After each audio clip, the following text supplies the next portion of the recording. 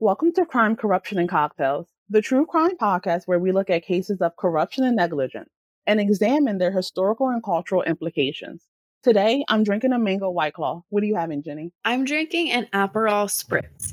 On today's episode, we're exploring the infamous murder of Kitty Genovese and how her death helped in the creation of 911. Catherine Susan Kitty Genovese was born on July 7th, 1935 in Brooklyn, New York, to Rachel and Vincent Genovese. Kitty was the eldest of 5 children. She was described as a good student who had a happy demeanor and was wise beyond her years. During her senior year of high school, Kitty was voted class cut-up. She was talkative, popular, and had an infectious laugh. Everyone wanted to be around her. In 1953, following her high school graduation, her family moved to New Canaan, Connecticut, after her mother witnessed a murder in New York City. Kitty remained in the city, however, and in the fall of 1954, she married Rocco Fazolaire. Their marriage was quickly annulled and they divorced in 1956. She then moved into her own apartment in Brooklyn. By day, she worked as a secretary at an insurance company, and at night, she was a bartender. In August of 1961, Kitty was arrested for bookmaking when she and her friend Dee Guardineri were caught taking bets on horse races from bar patrons. They were fined $50 and Kitty unfortunately lost her job. She then got a job at a bar called Ev's 11th Hour, where she eventually became manager. Her customers loved Kitty and made note of how reliable and friendly she was. In the spring of 1963, Kitty met her girlfriend, Marianne Zelenko, at a gay bar in Greenwich Village, and they soon moved in together. The couple enjoyed going to bars, listening to live music, and eating at a local German restaurant. In 2004, Marianne told the Chicago Tribune, quote, "We meshed. I'm very quiet and she talked a lot. We both had struggles with our sexuality, as did many people back then. We had a quick bond," end quote. Their apartment in the Kew Gardens neighborhood of Queens was said to be peaceful and in a safe area. In the early morning hours of March 13th, 1964, Kitty was on her way home from work at the bar when she was attacked with a hunting knife by 29-year-old Winston Mosley. She parked her car in the lot across from her apartment when Winston approached her.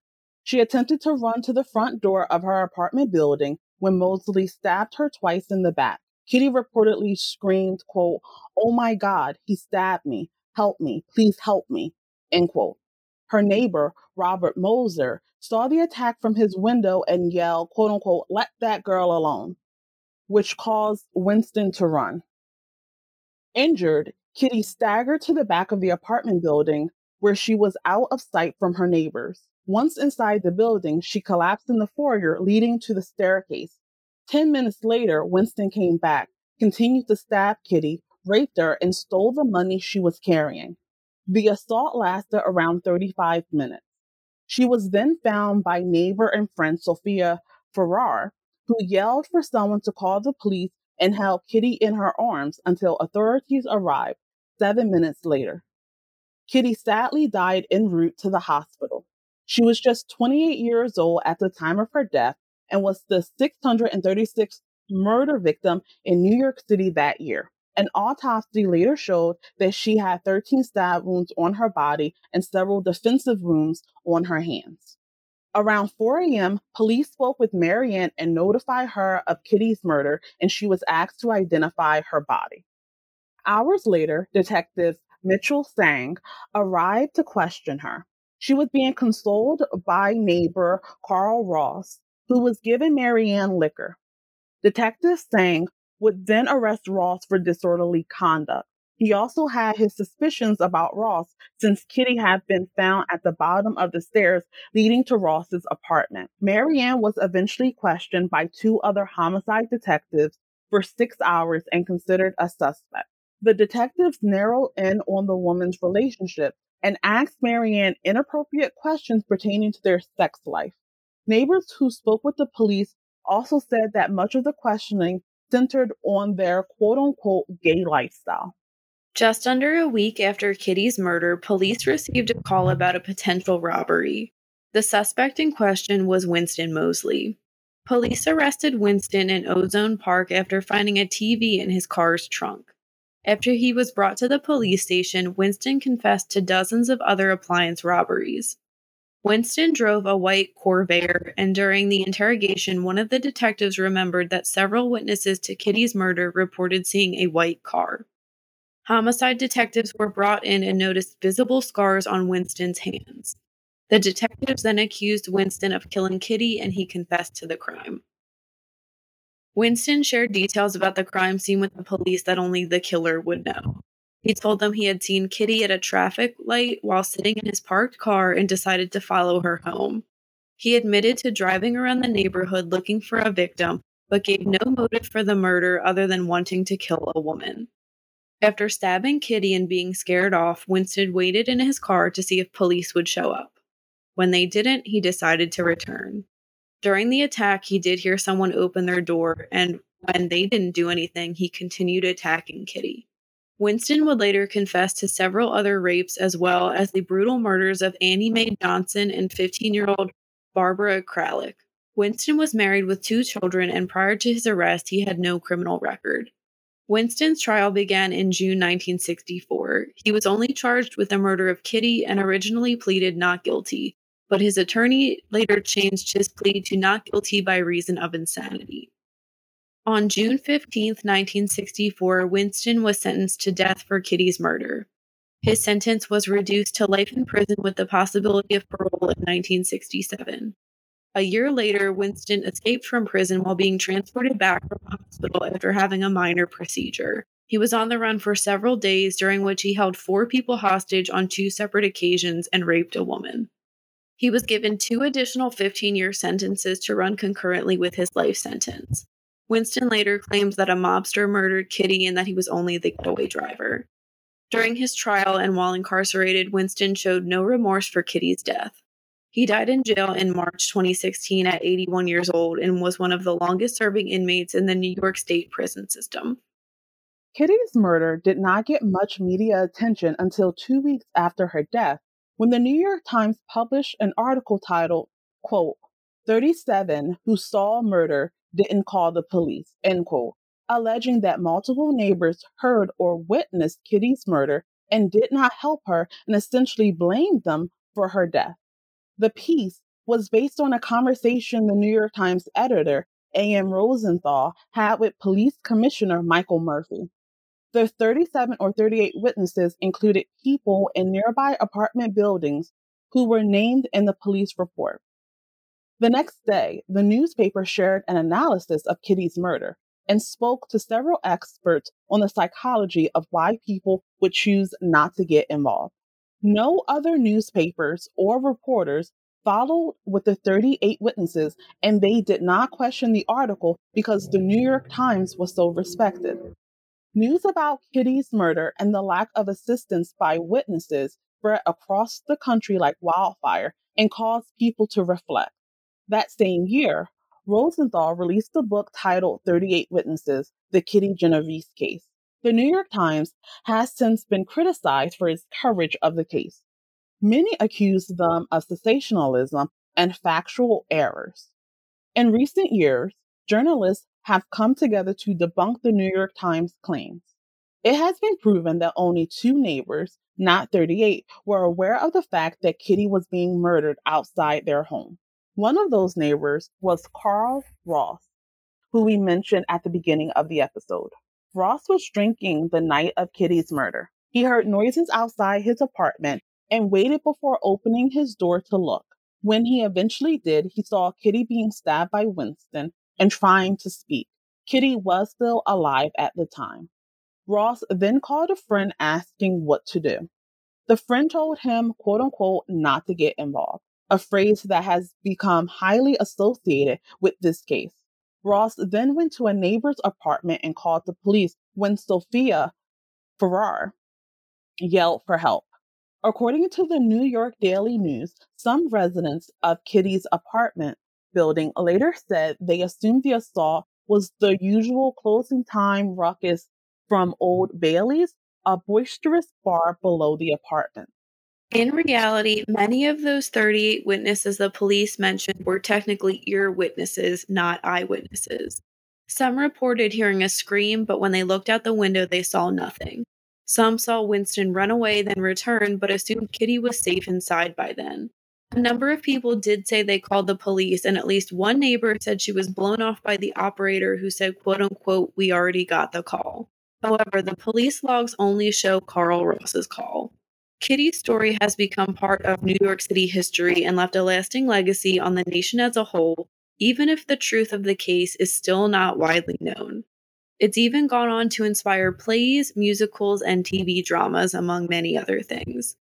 In 2015, Kitty's brother Bill released the documentary The Witness, which showcased Bill's journey to learn more about Kitty's murder and quote unquote reclaim her life from her death.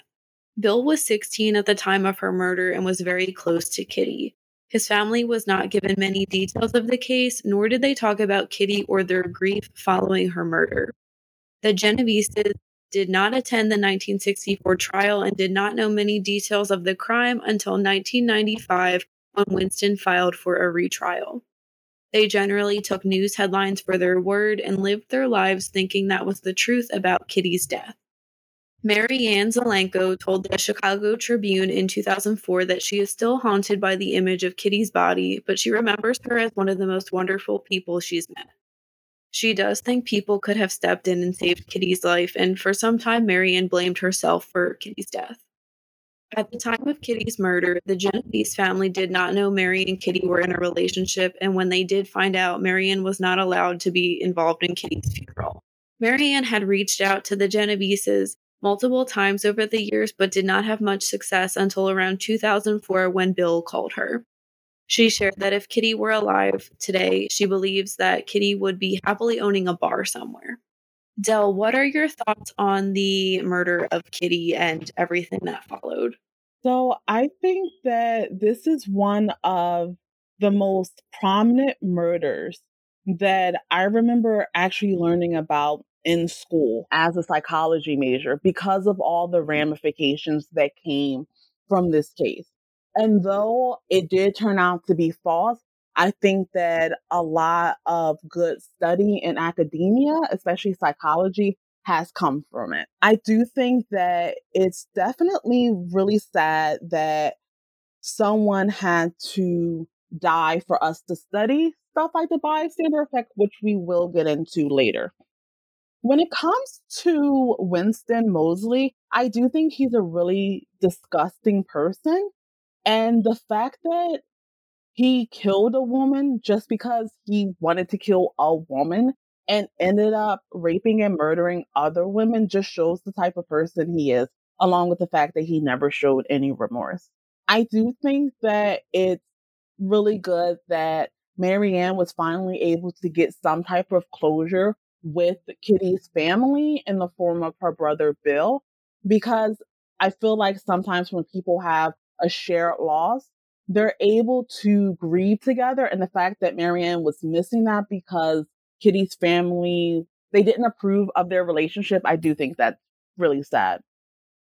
I wish that the New York Times got more of a reprimand for the lies that they publish. Although good work came out of it, I feel like as a respected newspaper, as journalists, you have to make sure that the information that you're printing, especially when it has such a slanderous effect, that it's true.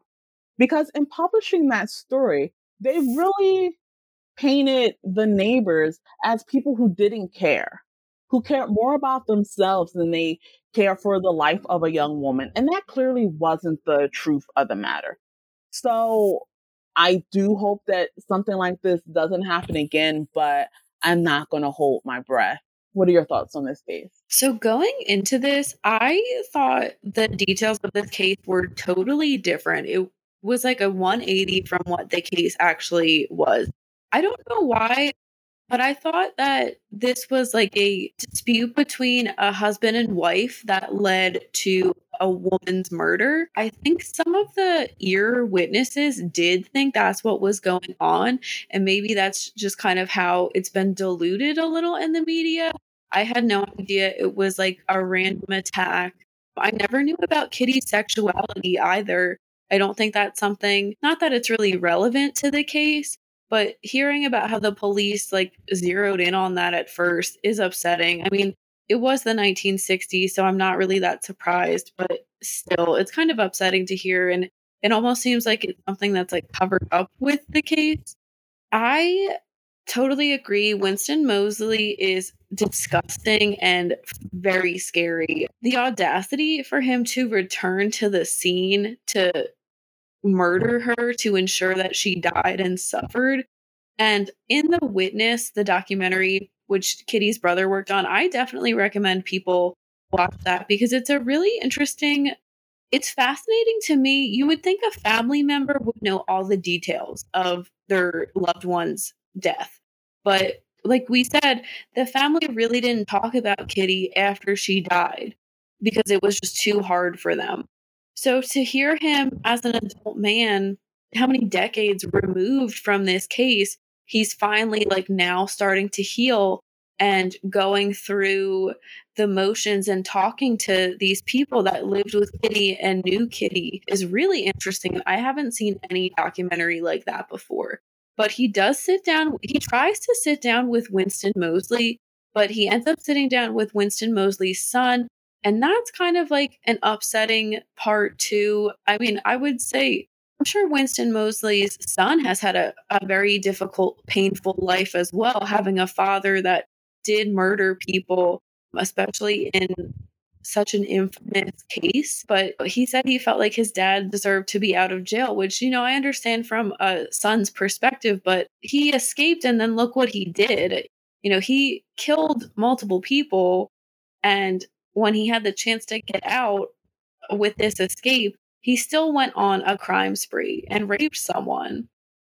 And Winston Moseley, I think, has said that he's a victim because the case was so high profile and it's like hard for him to live in prison with that because I guess the other inmates go after him, which I can understand, but how dare you say you are a victim when you murdered people? That doesn't sit well with me. I've also heard that Winston Moseley once told the parole board that he considered the crime, Kitty's death, a mugging because they sometimes end in murder. And he just goes back and forth so many different things. He told the police he went out, his intent was to murder a woman. And he was like essentially hunting people down in his car.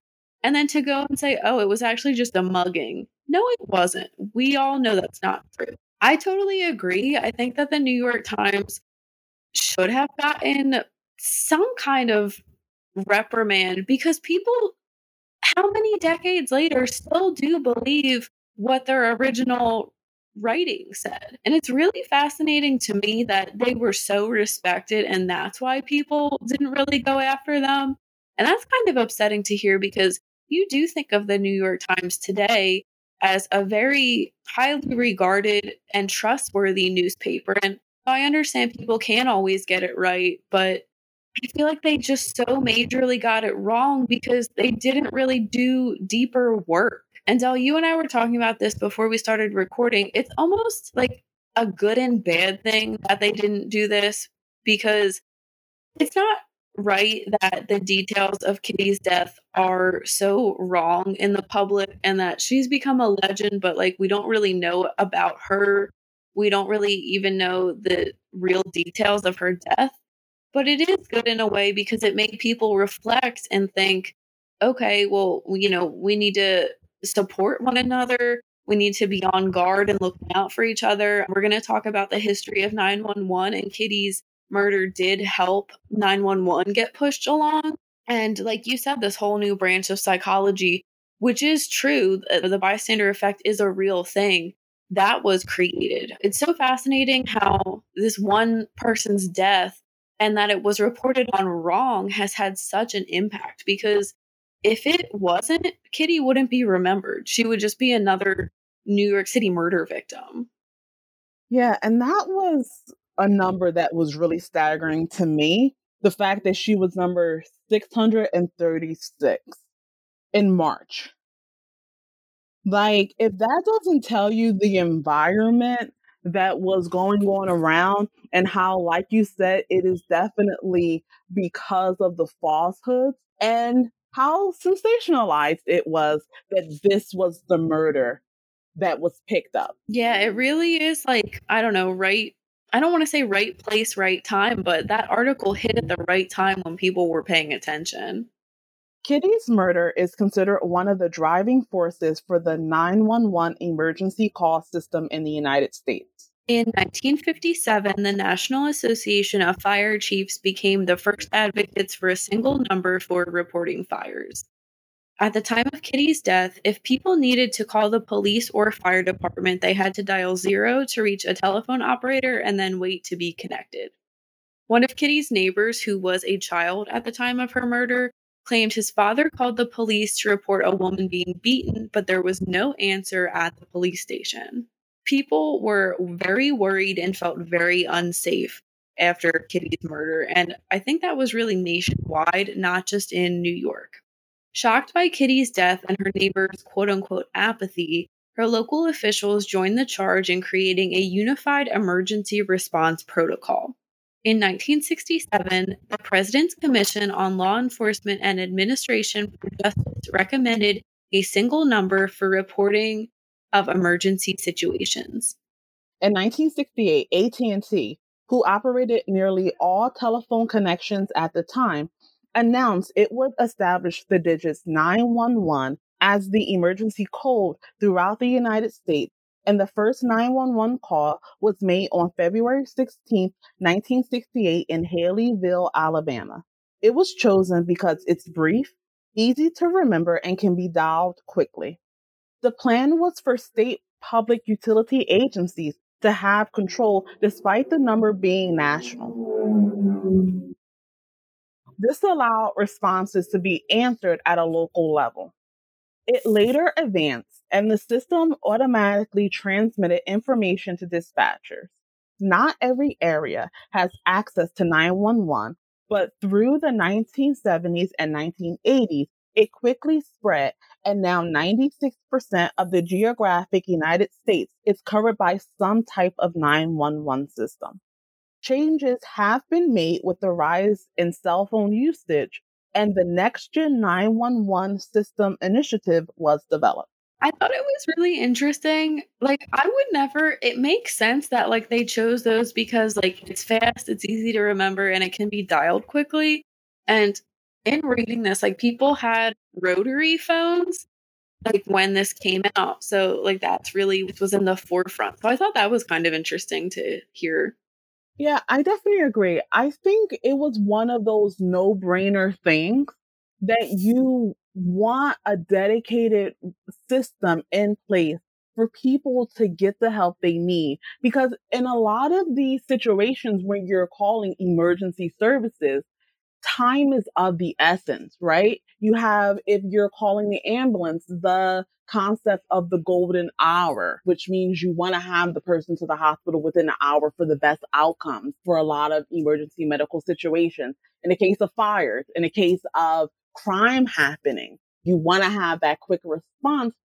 And also, I think that it also added a system of dispatchers who are people that are specifically trained to handle those emergency calls, because it's not just about receiving the calls. It's about having someone on the other end that is able to navigate chaotic situation, calm the person down, as well as not only get the information from the person who is in a emotional state, but relay that information to the relevant emergency services. Absolutely. Missing solder children kind of came into my mind as you were talking about that. I know that they're, when did they go missing? Like the 40s or the 50s? It says 1945. And yeah, I mean, I don't know if 911 would have helped them out, but because like people called the fire department and like no one was there because it was near Christmas and they were on vacation.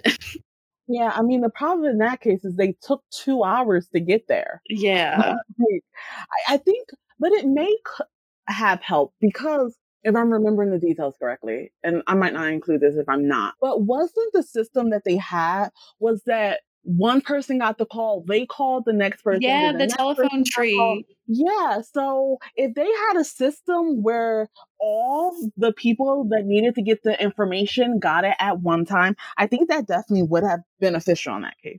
Yeah, especially too if like the children were driven away, like someone could have been out on the road looking for them.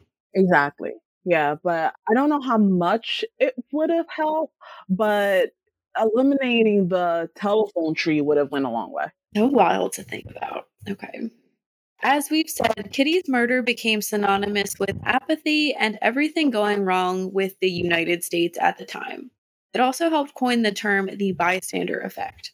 According to Psychology Today, the bystander effect occurs when the presence of others discourages an individual from intervening in an emergency situation against a bully or during an assault or other crime. The greater the number of bystanders, the less likely it is for any one of them to provide help to a person in distress. People are more likely to take action in a crisis when there are few or no other witnesses present. Social psychologists Bibb Latané and John Darley helped popularize the concept of the bystander effect. They attributed the bystander effect to diffusion of responsibility and social influence.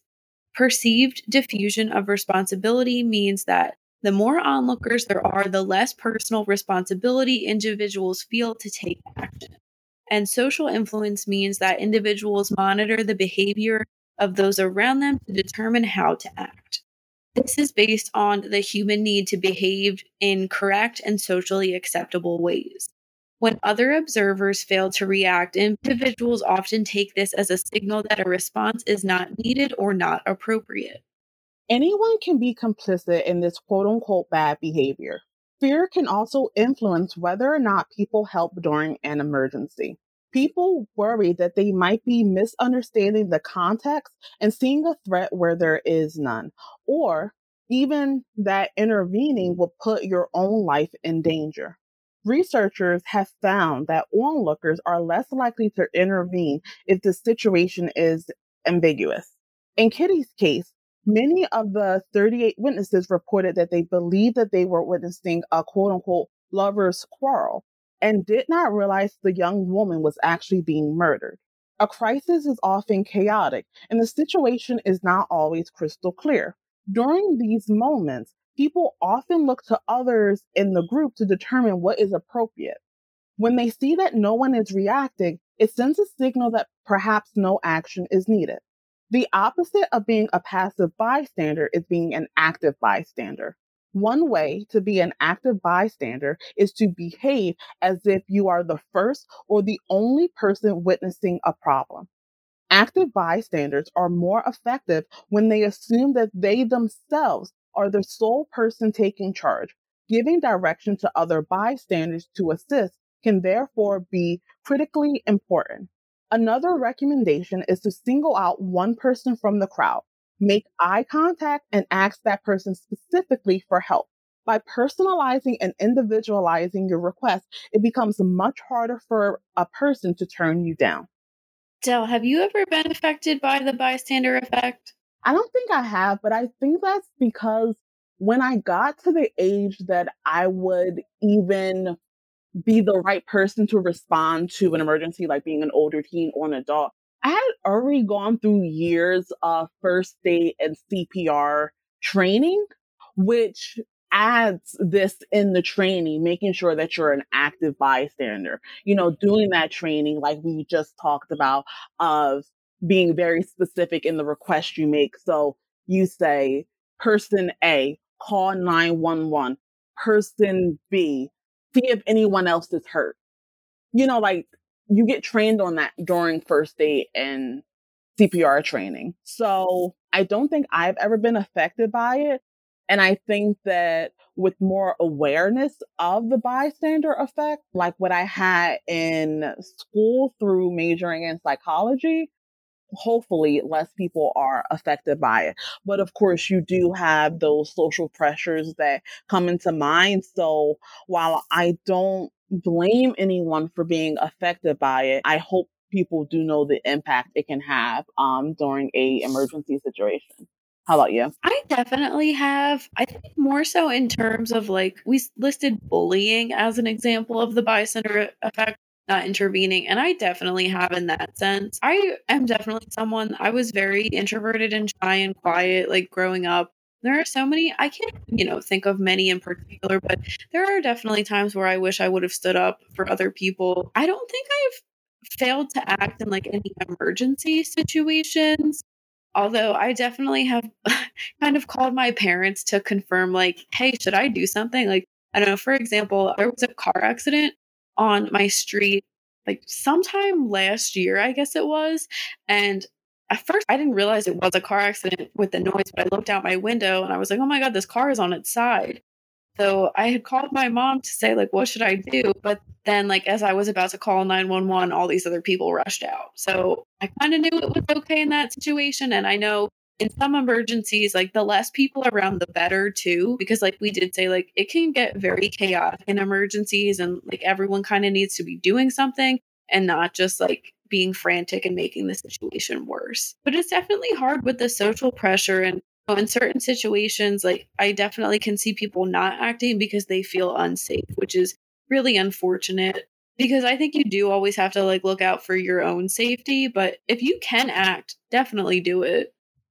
Yeah, I definitely agree. And that's why in a lot of the trainings that you get, one of the first things that they teach you is to make sure that you're safe, to make sure that the surroundings are safe. For example, if a car accident was happening, to check to make sure that there's no leaks, like gas leaks and stuff like that before you attend to the person, because you want to make sure that you have as much information as possible. Like, do you need to move the person? Questions like that. I know it may sound selfish, but I definitely agree that you should never knowingly put yourself in harm's way.